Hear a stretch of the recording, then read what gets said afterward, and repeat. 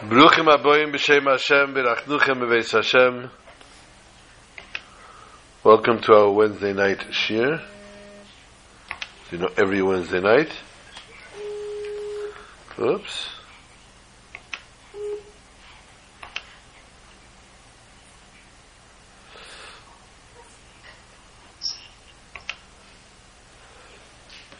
Shir, as always, dedicated to Eliza Shlamis, Aleh Shalom.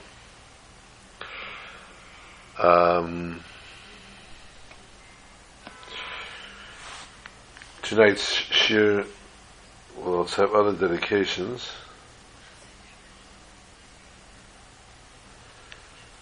Namely for Yisrael Ber Pinchas. Yisrael Ber Pinchas is my grandfather, my father's father. The yahrzeit is tonight, Chav Beis Tammuz, every year.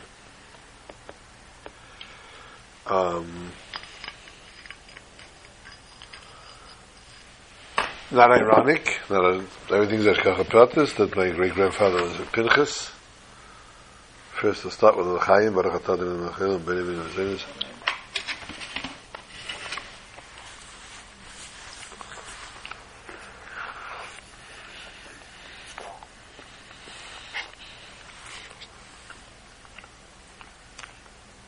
Baruch Atah Adonai Melech Benjamin Chaim, L'chaim Eden.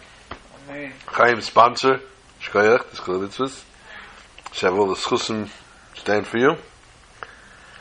And the neshama should have an aliyah, should be a good to better for everybody, especially for children and grandchildren and great-grandchildren, whom he adored. There was nothing more important to him than children.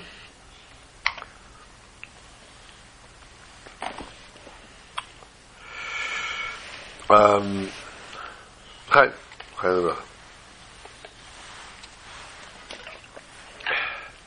Give a little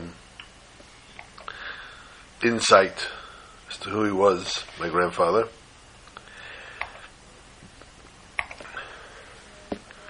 He was born in Krakow. He's a sheikhet, a beidik, a chazan.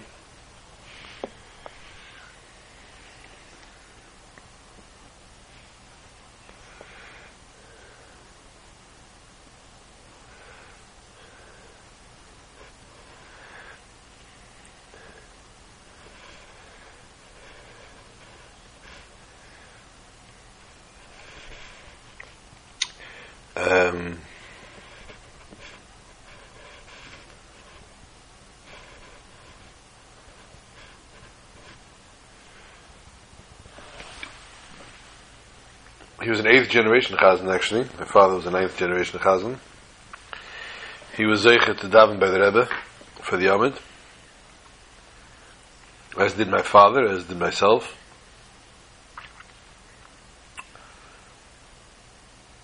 He was a very big Baal Mesiras Nefesh. Came from a very illustrious family. Ironically, his last name was not Hecht. His last name was Führer.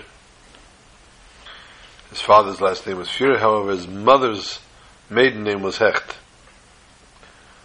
And in Europe, they used both last names, your last name and your mother's maiden name.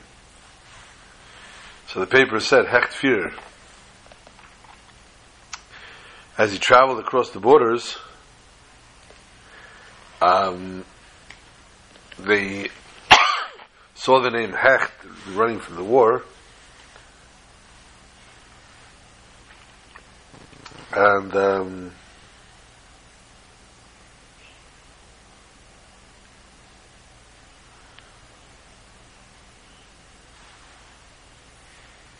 they let him through.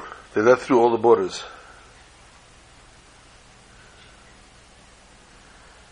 And that's when they arrived in America, they asked them, you can only have one last name, Hecht or Führer. He says, since Hecht saved their lives, basically, actually not as arrived in America, even prior to that, I think when they boarded the ship, they asked them that, because we have the manifest from the ship, that they arrived in 1947, and they all arrived, It says my grandfather's name, it says Hecht Führer, and the rest of them, the rest of the family, it says Hecht.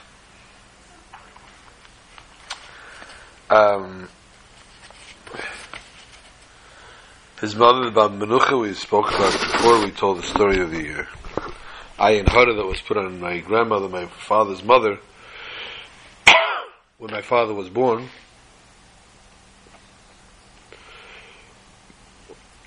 And my grandmother Menucha was the one that took off the ayin hara. The Zayda suffered very badly in his knees. It's part of the Yerusha that we got from him and from his wife. My father got as well, the bad knees.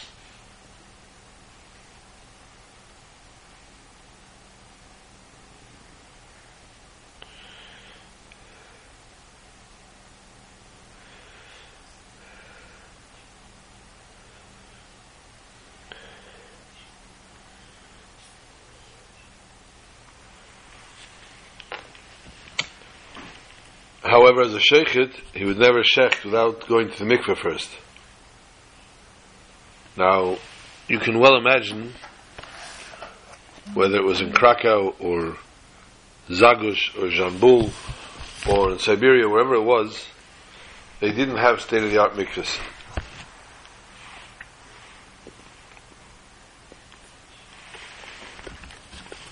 So,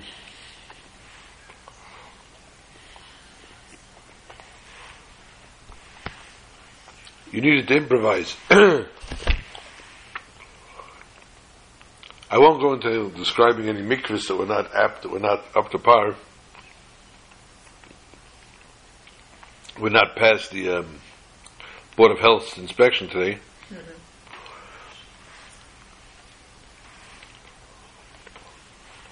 But there were times they were in places that didn't have any mikvah at all.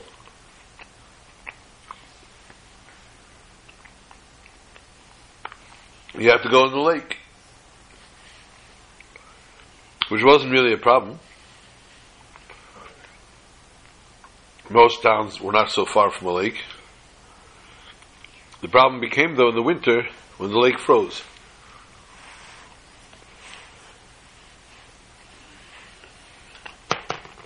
Obviously, it doesn't freeze all the way down to the bottom. It would freeze a few inches. Someplace a few feet. You had to break the ice. The water underneath was not so cold. Because if it was so cold, it would have frozen. So the water itself was not so cold. So he would break the ice. He would go in, with table, and come out. The problem is, he didn't break the whole lake. He broke one hole in the middle of the lake to go into the mikveh, to tevel. Now sometimes when you tevel, you don't come up the same spot that you went in. Now when that happens, you're in trouble, because you got to find that hole to get out of the lake. Now when you're on top of the lake, and you're standing there with a pick or with a stick or with something, you're breaking out the ice,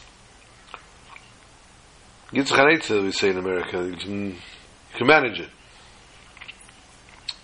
When you're underneath and you're trying to survive, it's not the easiest thing to break out the ice.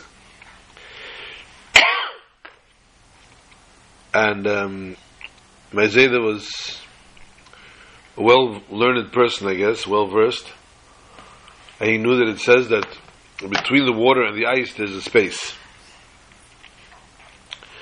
There's a space in between the water and the ice. So one time when he went under the table, he came back up and couldn't find the hole to get out. And he had to keep surfacing the water to get up and to breathe. He caught his breath in between and then swam around until he found the way out. But he would never shecht without going to the mikveh.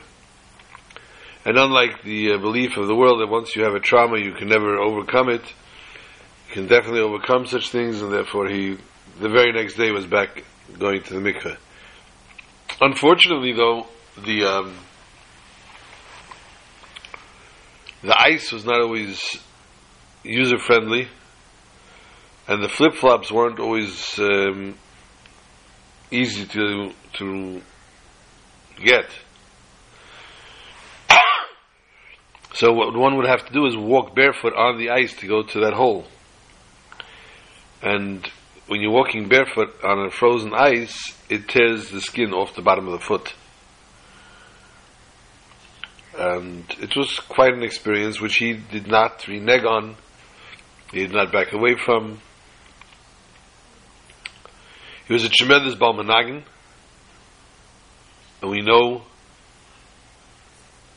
Ein Adam Shar Shira Ela Mitech Simcha. A person does not sing a song unless they're happy. His music, he would write music for 4 voices. He would write notes. Back in Jambul, not in Jambul, in Zagush, he was the Chazan of the city. He had I don't know how many people choir. They used to all come sit in his house. They would all have their notes, their sheet notes, and they would practice before davening. In the picture? Up on top, first picture. Baruch Hashem was able to have him as sandik for our oldest son. He saw Baruch Hashem a few of my children. But he was able to see many children, grandchildren, not many children, but grandchildren and great-grandchildren, Baruch Hashem. He died at Mises Neshika, which says a lot, which says tons, as we say, about a person. He was in the hospital, actually. He had, I don't remember if it was pneumonia or something. It was summertime. This is the outside of today, so obviously it was the summertime. And the ICU in the hospital in Nebuch was overfull. The intensive care unit, they had no room for the patients. They had no patients for the patients, they had no room for the patients. And they took an ICU patient and put it in his room. Now the ICU patient needs to be checked on every hour. The regular patient in the hospital, they check on, before they go to sleep, they'll check on maybe in the middle of the night once, and they'll bring them to the medicine in the morning. Or actually they wait for them to fall asleep, and then they come into the room and they wake them up and tell them, here's your sleeping pills to help you sleep tonight. It's a typical hospital act. So his roommate was an ICU patient. So the doctor was coming in every hour to examine the ICU patient. So he's in the room already. He checked on my grandfather as well. So at approximately 3 a.m. he comes into the ICU patient, and he checks my grandfather, and he writes on the chart, he enters patient resting well, discharged tomorrow morning. He's supposed to go home the next day. Due to discharge tomorrow morning. Wonderful. At 4 o'clock though, when he came back, he unfortunately wrote deceased. He passed away. Take that. So in his sleep, in his peaceful sleep, where the doctor said he was sleeping peacefully, he passed away, which is known as a Mises Neshika. And it's the way that every good holy Jew would want to go. He unfortunately suffered through his years during the war. As they ran from town to town, his oldest son, Ayalaivish, as my uncle would put it, the Nazis arranged his death. Mach Shemav Zechram. They had taken him out of a yeshiva and they killed him.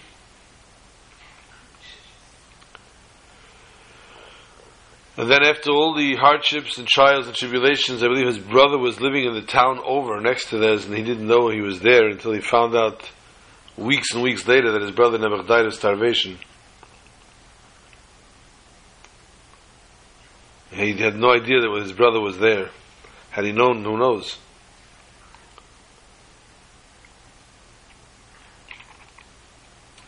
And then ultimately here in America, his wife passed away on Yud Ches Kislev, and his youngest son was killed in a car accident on Chav Ches Kislev, 10 days later. So he unfortunately sat Shiva 2 weeks in a row practically, with his family. And it was obviously extremely painful to see my uncle's children, my cousins. The youngest was 13 months old at the time. And several weeks later, or maybe it was months even, he suffered a massive stroke.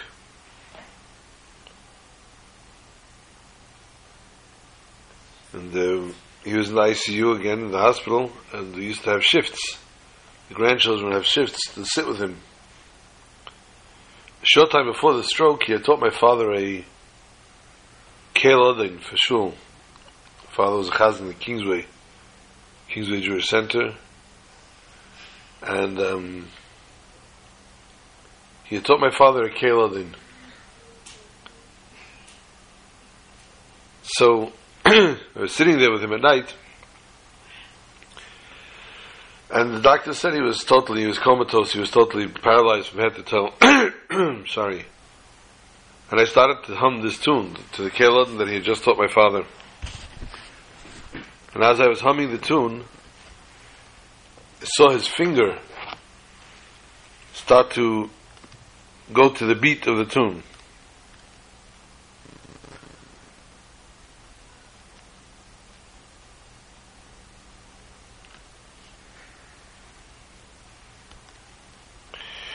And I called in the doctor. The doctor didn't believe me because he said it's not humanly possible. And I started to sing again, and a short while later again he was moving his finger to the beat, and he miraculously had a full recovery a short while later. Full recovery meaning that he was talking and walking again after this. So he was obviously a man of stature, a man that wanted to make an impression on the world. Aside with his beautiful voice, when he came to America, they said it was a second Yossele Rosenblatt. It was a tremendous, beautiful, beautiful voice. Anyway, it's Chus Yagun Aleinu, and I'm sure he's sitting up there now. He's singing Shira, and with my father, with my uncles, and with his ancestors, and their Shira should be Neskabel, and we should have the ultimate Shira of Mashiach Tzidkenu, Chaim. Okay.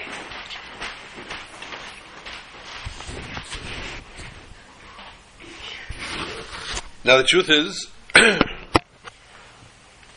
I have an obligation to my father, Olav Shalom, as Kibbutz Ve'em. Since my father has an obligation to say Kaddish for his father, and unfortunately my father is not physically in this world to do so, the obligation is mine. And in this week's Parsha, we learn about just such a thing. We learn how a father cannot be forgotten.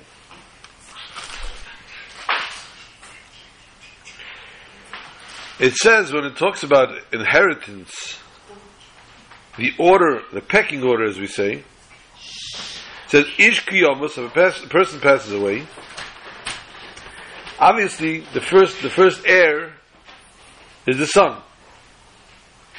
What happens, says the Torah, Ubein Ein Lei, he doesn't have a son. It goes over to the daughter. Or then there it goes to the brother. Then it goes to the brother of his father, his uncle. It goes to whatever other relatives. That's the pecking order of heirs that the Torah tells us. The Ramban turns around and says, what? Amongst all the heirs that are mentioned relative-wise, the Torah does not mention the father. If a person passes away, and he has a father, Rahman al-Islam, if the father is still alive to see such a thing, Nebuch, Why is he not an heir? The Torah does not mention that. Father should be an heir as well.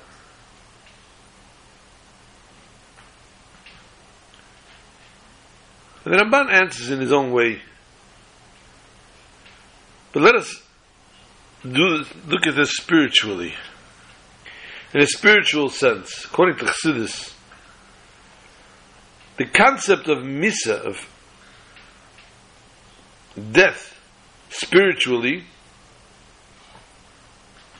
is when someone does not do Torah. Does not do what he's supposed to do according to Torah. He doesn't do the proper mitzvahs, the mitzvahs properly. And the Chazal say, the Gemara, for those keeping score at home, it's in Brachas, Taf Yud Ches Amid Beis, Tractate of Brachas 18, side 2, the Gemara says, Rishoyim, wicked people, Shebechayim Kruyim Mesim. A Rasha, a wicked person, even when they're sitting there alive in front of you, are considered dead. And even someone who's not necessarily a wicked person, a Rasha, but he fell from the level that he should be at. The Zohar also says about him, Man denachas madarga, someone went down from the level where he was at, Kodem Mesa. If you want to look it up, it's in Zohar Chelik Gimel. The Alter Rebbe writes in the Tanya, how is it possible that a Jew, a child of God, should commit a sin? Should go against the Ratzain, the want of God?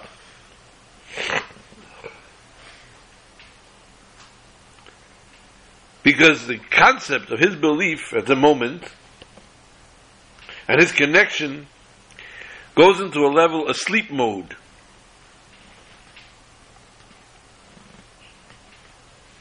Because if the person at that moment that he does a sin would know that he's, God forbid, separating himself from God, from the oneness of God, would never ever do a sin. And you look over there in Perek Yud and Tanya, you could learn all about it. Therefore, we understand now why the Torah does not mention the father when it comes to Pashas Nachlis. It hints to us that a spiritual death comes because the person does not remember his father.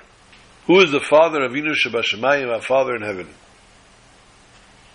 For if he would remember, he would never come to the level of death. He would never fall from the level that he belongs at. He would remain alive at all times because he'd be attached and totally connected with God.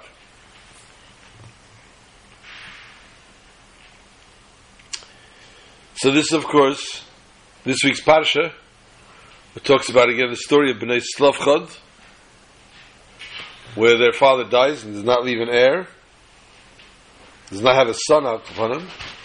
They wanted to be the heirs, they wanted to collect the inheritance, which they do. A separate Parsha in the Torah is mentioned just because of it.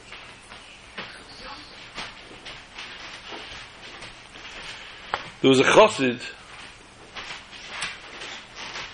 who became a Chassid of the Alter Rebbe, and ultimately was a Chassid of the Mittler Rebbe, his son, and ultimately the next Rebbe, the Tzemach Tzedek.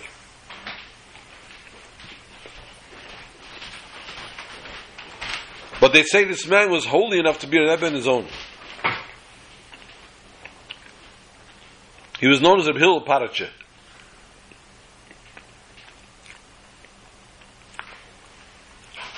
And the Rebbeim always sought to send him on missions.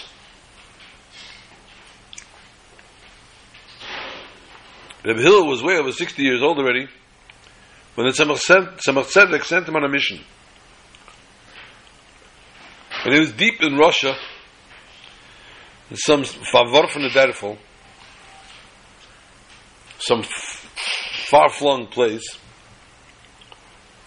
and a storm broke out. What do you do in a storm? You're not going nowhere in a storm. And so, he pulled into an inn. Miraculously, he found one. And even a greater miracle, the innkeeper was Jewish. And not by coincidence, he recognized Reb Hill. He said, "Oh my gosh, such an illustrious guest.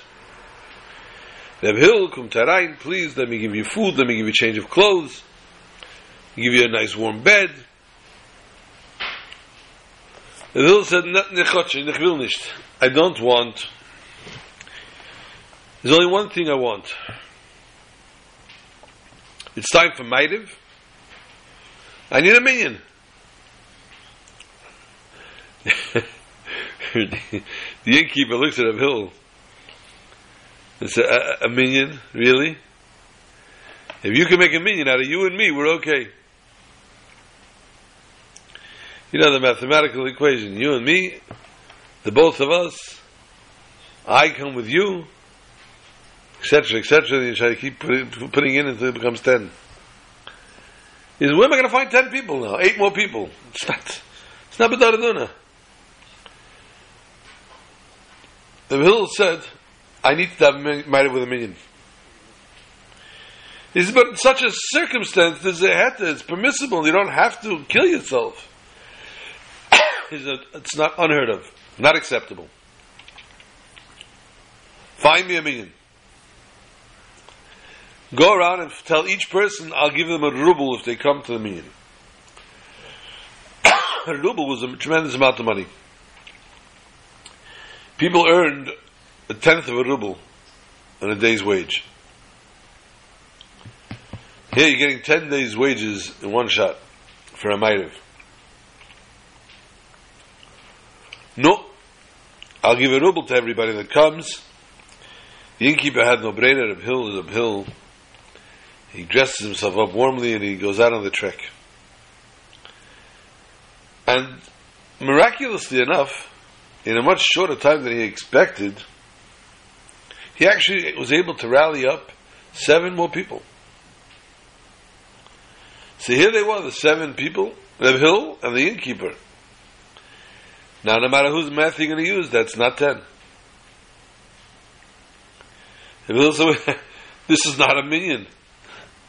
He says, but we don't have any. Where am I going to find another guy? Reb Hill says, think. The Baal Shem Tov said if a minyan comes together and there's 9 people, a 10th one will definitely show up. Think where you're going to find me a 10th person.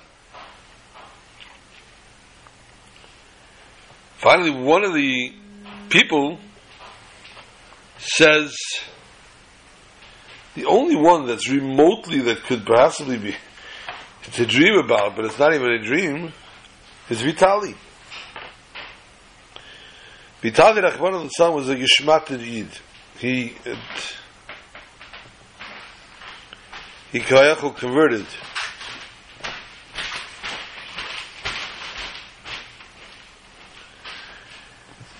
And he married a shiksa, Rachman al-Tzlan, and he had children with the shiksa. It was a pretty serious situation. And it was a Geshmat Yid, so nobody even considered him Jewish.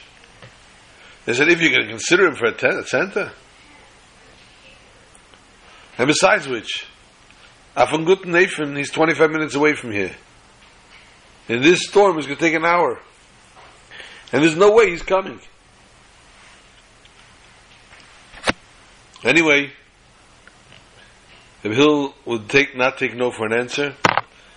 Someone burnt the cake. I didn't burn it. It's overcooked. He wants to give a hug to the whole oven. And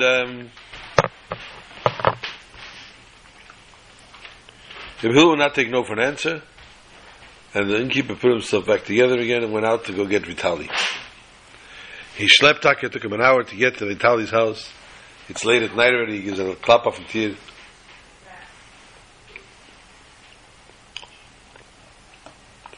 He bangs harder. And another time, he hears a groggy voice. The wife opens the door.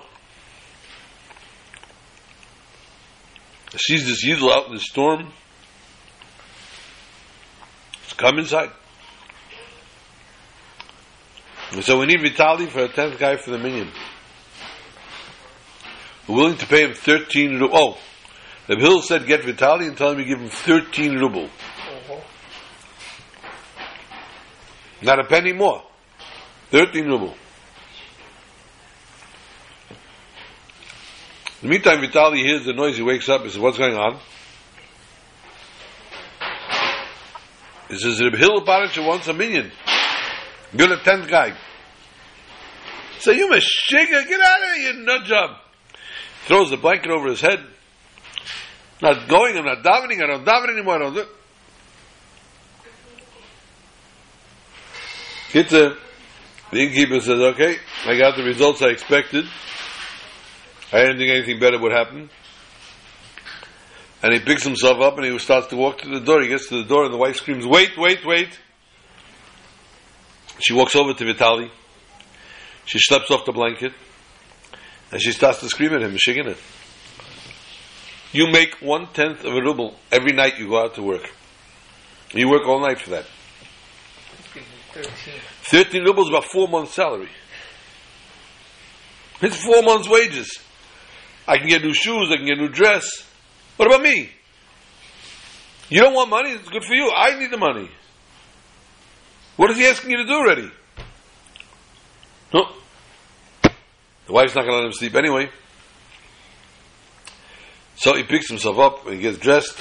Then he follows the innkeeper back for the hour trek to the inn. And they say, "Okay," Reb Hillel says, "It's the minyan, the Papa Yamak on his head." They start with Racham. Reb Hillel was the chazan, and he davened with kavana, with a slavus, with a flame, with a tune.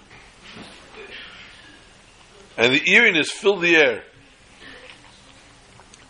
Although it was late at night, nobody moved, nobody stirred. They just davened with him. They were so captured by his sincerity. Half hour later, Ma'ariv was over.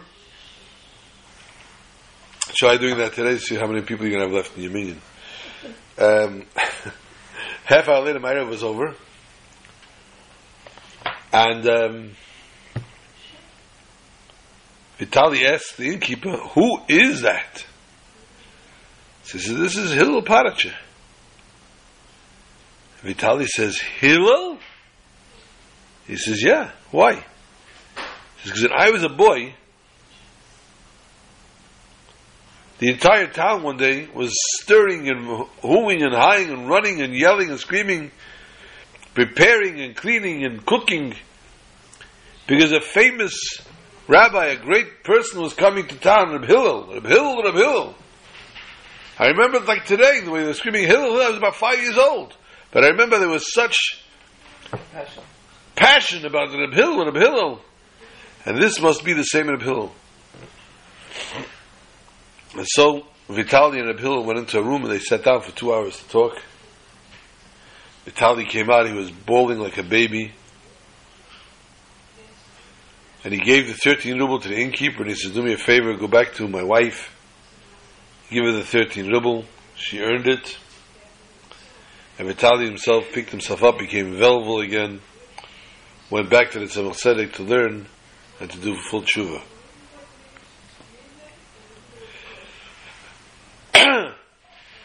We see therefore a person makes a turnaround, a form of tshuva, where a complete tshuva, tshuva shlema, and the person becomes what they need to be. Now the truth is, we don't have much time really for this year, because in this hour today we have to still build Hilchas Beis HaBechira, and we have to also learn some halachas for the 3 weeks. Parshas Pinchas has got to be discussed regardless. Pinchas ben Elazar ben Aaron HaKohen, Pinchas Eliyahu. We know that Pinchas ultimately became Eliyahu Navi. So therefore Pinchas never passed away. And this episode that takes place in the beginning of the Pasha, with Zimri, the Nasi of Shimon, sins with a Midianite. He sins with a Midianite, and Pinchas takes the law into his own hands, and he kills him, as he's Chayiv Misa.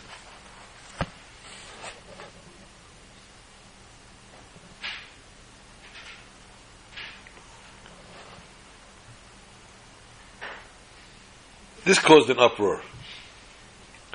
This caused a major uproar amongst the Yidden. Well, first of all, the reward we know, he became a Kohen. Because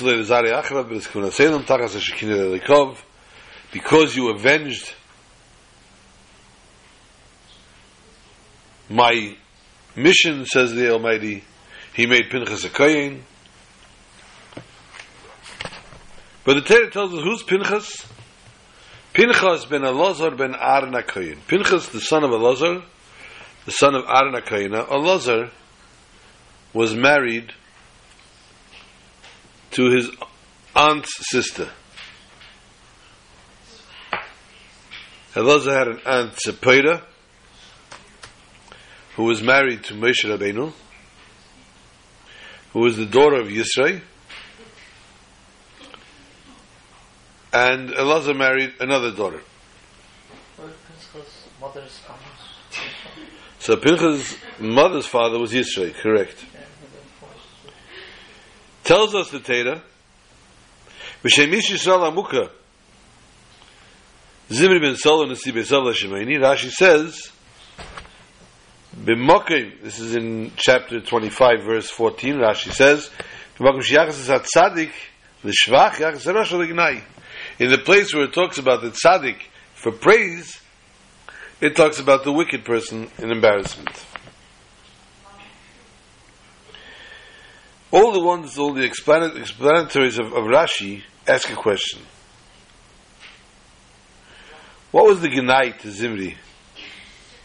How is it embarrassing to Zimri when we say, Nasi Beisav L'Shemaini?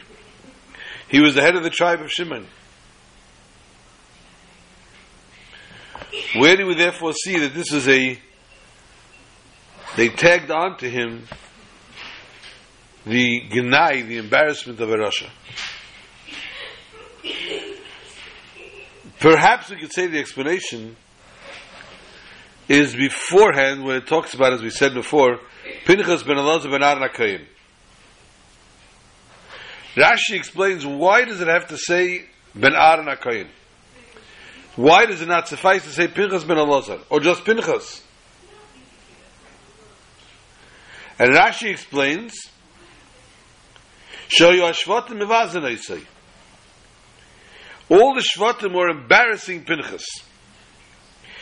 Her isem ben puti zeh shepitam imay agolim avidazara. Look at this offspring of this man that used to stuff animals for Avodah Zarah, for idol worship. Yisrael was a kohen for all different idols. And what did this guy do? V'harag nasi shevet b'Yisrael. He killed a nasi of the shevet Yisrael. Says Rashi, lefichach ba'akosev. Therefore, the pasuk tells us, v'yachsu achar Aaron. It brings his ancestry, his lineage, going back to Aaron. It doesn't mention that he's the grandson of Yisrael. It mentions he's the grandson of Aaron HaKohen. Why? Because the Shvatim were complaining that Pinchas killed a Nasi Shevet Yisrael, not because he was doing the mission of God, but because he had a nature of an Achzer. He had a wicked nature within him. And therefore they said, look at his grandfather used to stuff animals to make them fatter for the Avodah Zarah. And therefore they said that this nature that Yisro had, Pinchas inherited. Guys. It's getting a little off over there.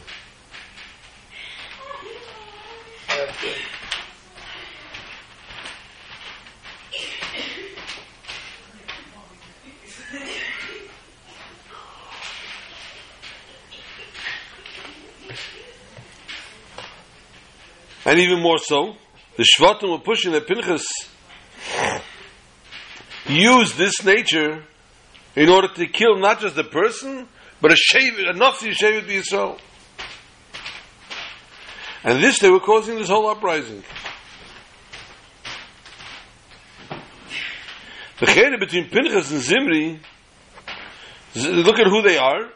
Zimri is a Nasi, and he has to worry about his whole Shevet of Shimon. And his whole mission was to save his nation, his whole tribe. Like Rashi says before, that when they gathered together the Shevet of Shimon to Zimri, and said that they were decreed to be put to death, then Vayikra Hamidyanis, we find therefore that Zimri was Ish Chesed B'Yoseh. And this kind, wonderful person that saved the entire tribe of Shimon was put to death by this Achzer Pinchas. Says the Torah, no, the Yichus is from Aaron HaKohen. And Aaron, and therefore Heishav HaKadosh Baruch Hu, the Eibush is answering their tainus. He's answering what they are putting forth. Saying that the work of Pinchas came because he's the grandson of Aaron HaKohen. Aaron HaKohen was Oyev Shalom, Reidev Shalom. He used to fight and chase for peace amongst people. And Dafka, because that was his roots, because that's his lineage, therefore he was doing what he did. To make Shalom between the Yidden and the Eibishter. V'heishev es chamosi me'al b'nei Yisrael. So b'mokim sheyichas ha-tzadik l'shvach yichas ha-rasha l'gnai. In the place where the tzaddik is put to praise, the rasha, the wicked, is put to embarrassment. Also Zimri, even though that what he did looked like a complete and total kindness, this only came to him because he came from Shimon. The Torah says about Shimon, Klei Chamas Mechereseim.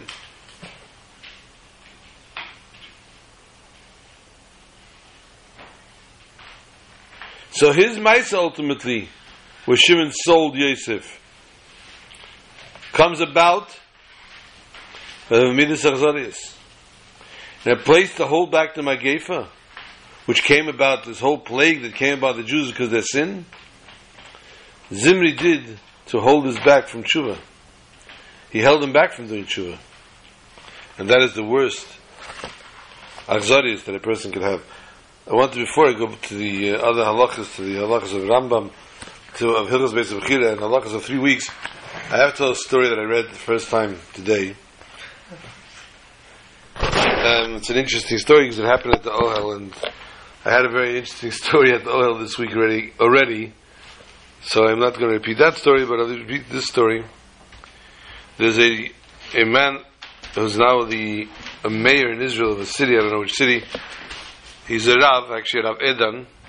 Rav Edan was a Rosh Kollel in Bnei Brak. And Rav Edan came to the Ohel. This is probably the year 2006.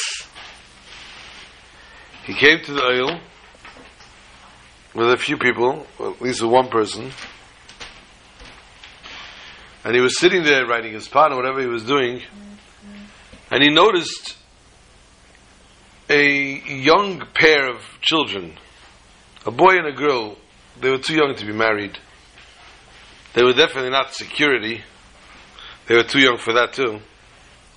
But they were looking, they were checking each man as they walked by They were looking, checking. So what could be going on here? So they even told the person that was with him, go find out what's going on over here. It turns out the two of them were 16 and 13. When this fellow confronted them, they said, it's nothing, and they left. A short while later, they returned again. They're looking and looking and looking. And again the man came over and says, please tell me, what is wrong? And the girl said as follows, our parents, many years ago when we were little, had a falling out. And it got nasty. My mother mixed in her family and his family, and she really put down my father very, very bad. And father got very, very upset, very hurt, and he picked himself up and left. And everybody figured he'll be back a week, two, whatever, a few days, he'll be back, forgive. And after a day or two, my mother felt very bad, and she actually wanted to ask Mechila, ask forgiveness, but she couldn't find him. There was nowhere to be found. There were no cell phones at the time. We were little children. She called his family, she called everybody, the police. He disappeared from the face of the earth. So we were never stuck without a father. And our mother raised us. And she was doing a pretty good job.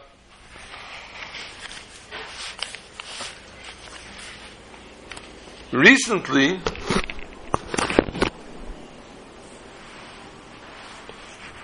I had a dream, says the girl.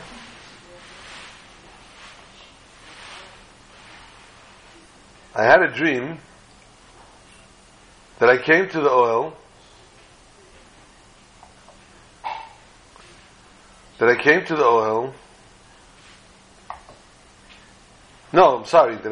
$1 by the Rebbe.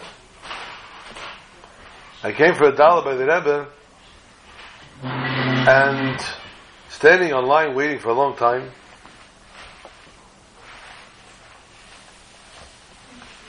And the Rebbe told me, I burst out crying, saying, I don't know where my father is. And he left the house so many years ago.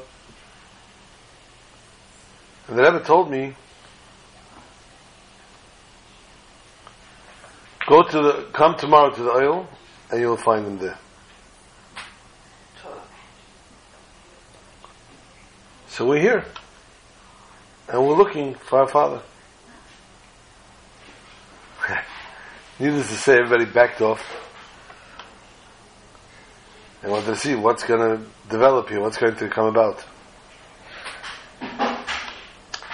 And they stood and they waited, and another man, as men came in and went, and came and went. And they said that our mother said that my brother looks just like my father.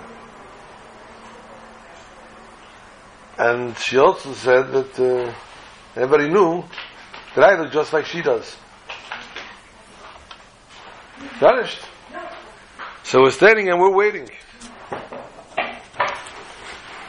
All of a sudden a bus shows up of tourists, come to the oil. This bus of tourists unloads, everybody's getting off, and they're looking and they're looking and they're looking, and there's nobody to find. And then this well-dressed man with a straw hat gets off the bus, and he comes into the oil, and he starts to stare at these two kids, and he recognizes the girl. And then they start to look at him, and they see that the similarity between the boy and him, and they both burst out crying, and father and children were united. Yeah, it's quite a powerful story. But these are things that go on a constant basis, apparently. And Rabbi Yidden witnessed this himself, so it's not a third-hand story or anything, he told the story. So we see that there are many brachas that are always there for the giving, for the taking, that the Rebbe is here for us, whether we sit in 770, whether we go to the Eil, or as this girl had it, whether you go to sleep at night. And in her dream, the Rebbe came to her and told her what she needed to know and wanted to hear.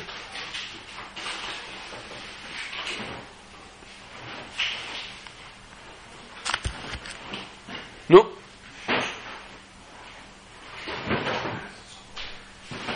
Let us go to Hilchos Beis HaBechira a little bit.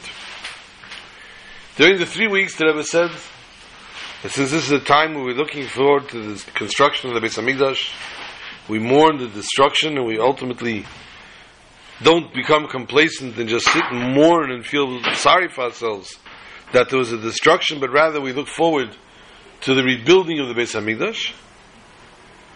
Therefore, the Rebbe said there are 3 things that should be studied. One is the Navi Yecheskel, who talks about the Nevuah, the prophecy of the third Beis HaMikdash. Second, Mishnayos Midos, which talks about the second Beis HaMikdash. And of course also the Hilchos Rambam on Hilchos Beis HaBechira, which talks about the Beis HaMikdash. We're not going to learn everything right now. We'll take something from each subject. Perek Mem Pasuk Dalid.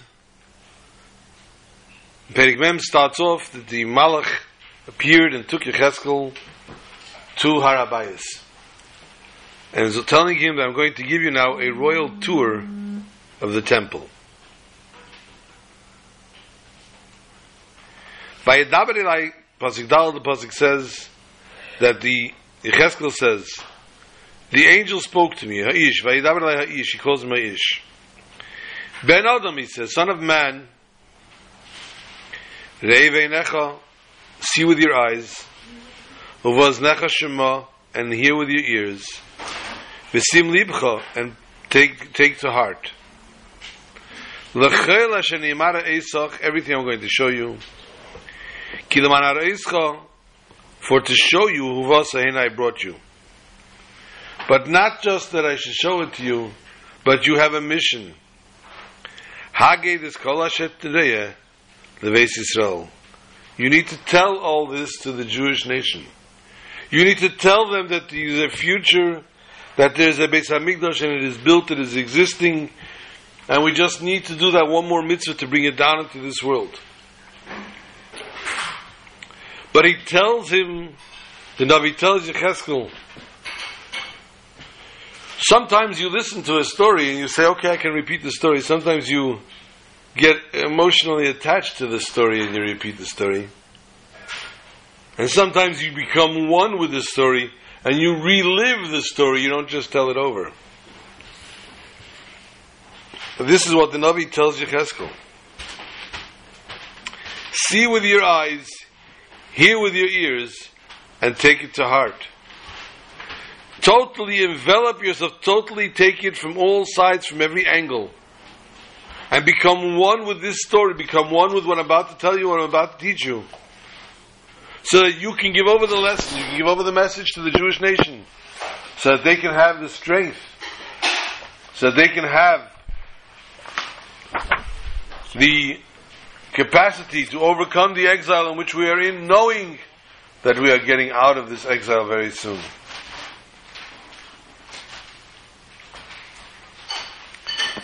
On the more lively side, we learn Masechtas Midos, the Mishnayos. And the Mishnayos, of course, also tells us of all the different parts of the Beis HaMikdash Hasheni. Thank you very much. Is that getting covered? It's too hot. All the other different parts and all the other chambers, etc. But the Mishnayos begins telling us about the Shemirah, the Shemrim, the guards that were placed throughout the Beis HaMikdash. And in Masechtas Midos, Perek Aleph, Mishnah Beis, we hear the roll call, Ish Har HaBayis. The man of Har HaBayis, the man that was in charge. Hayamachzer al kol mishmer o mishmer. He would go around on each and every shift. V'avuka is delkim lefanov.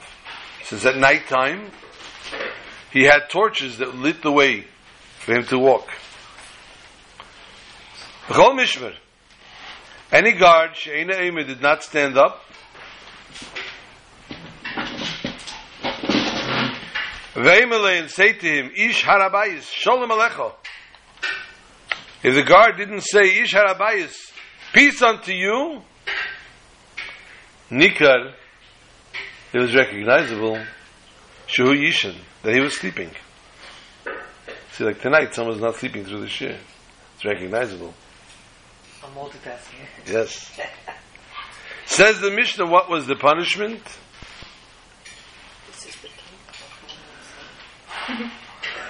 What? Yeah. Chayvtei b'maklei. They beat him with a stick. V'reshus hayelei lisreif es kususei. And they could light his garments on fire. And if that happened, and if they beat the Kohen, the Levi, the guard, and they lit his garments on fire, he would scream, yell. And the people on Har HaBayis would hear the screaming and the yelling. They would say, Ma Koel Ba'azara, what's this screaming? And everybody would know, Koel ben Levi. Lekia, it's the voice of a Levi that's being beaten, Ubegadav Nisrafim, and his garments are being burnt. Why? She'yishan le'al mishmarei. He fell asleep on his shift, on his guard. And Eliezer ben Yaakov says inside the Mishnah finishes, Pamachas, one time Matzu as Achi Ima. They found my uncle Yishan was sleeping on the duty. Besofas Ksusei, and they burnt his clothes. Ksusei, the garments of a person, obviously are the outer things, are things that are exterior, that are not connected to an actual person. Each person needs to constantly be on guard, as we said before, that each person needs to remain and understand that they always remain connected to their Father in heaven, to God. And by severing this and by sleeping on your job, by not being on your toes when you need to be, this ultimately causes havoc and therefore needs to be burnt, needs to be beaten to put the sense back into the person.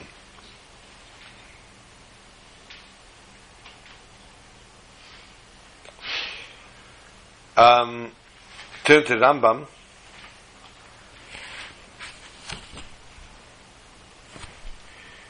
We go to Hilchos Beis HaBechira, Perek Aleph, Halacha Tezvov. They built the Beis HaMikdash out of stone. Avnei Heichel v'Azaris, the stones of the Heichel v'Azaris, Shenifgemu, ay Shenigmetu, if they got chipped, or they became imperfect, Psul, they were puzzled. Ve'hein lehem pidyon, and you could not fix it. Elen ignazim, you threw them into Shemus. The stones needed to be perfectly shaped. Now, in order to shape a stone, sometimes it had to be done, it had to be hewed out, it had to be taken apart. And this was ultimately done off Har HaBayis. It says it's 10 o'clock, I better move. Kol even shenaga ba'barzel, another din. Any stone that was touched by metal, even if it was not made imperfect, psula becomes possible to be in HaMizbeach. Or binyan HaKevesh. Shneva why ki charbecha nefes aleh vaschalel. And finishing off the halacha v'abeina, even shenaga ba'barzel, if you built with a stone that metal touched it, b'mizbeach b'kevesh, leika, you received malchus, you received your lashes. Shnema lesivna esen gozes v'abeina even pegim eiv basei is even asei. Again, here we talk about the kichar b'cha nefes aleh v'tchalel. I believe I mentioned before, it's brought down in Tzavos Rivash, that a mezuzah is brought for shmira, is used for shmira. And therefore, the Tzavos Rivash, that the Baal Shem Tov writes, that one should not use a metal case for his mezuzah, because metal is iron, is used for vatchala, it's used for war, for battle. And even though some want to use sterling silver, should be okay, whatever it may be. The bottom line is we should be zeicha. We didn't learn anything about it for 3 weeks. We should be zeicha that the Binyan Beis Hamikdash should happen this very Shabbos, even though this Shabbos is not even Shabbos Chazain. And we should be zeicha to the Binyan Beis Hamikdash Ashlishi with Mashiach Tzidkenu this very Shabbos. Shabbat Shalom to all.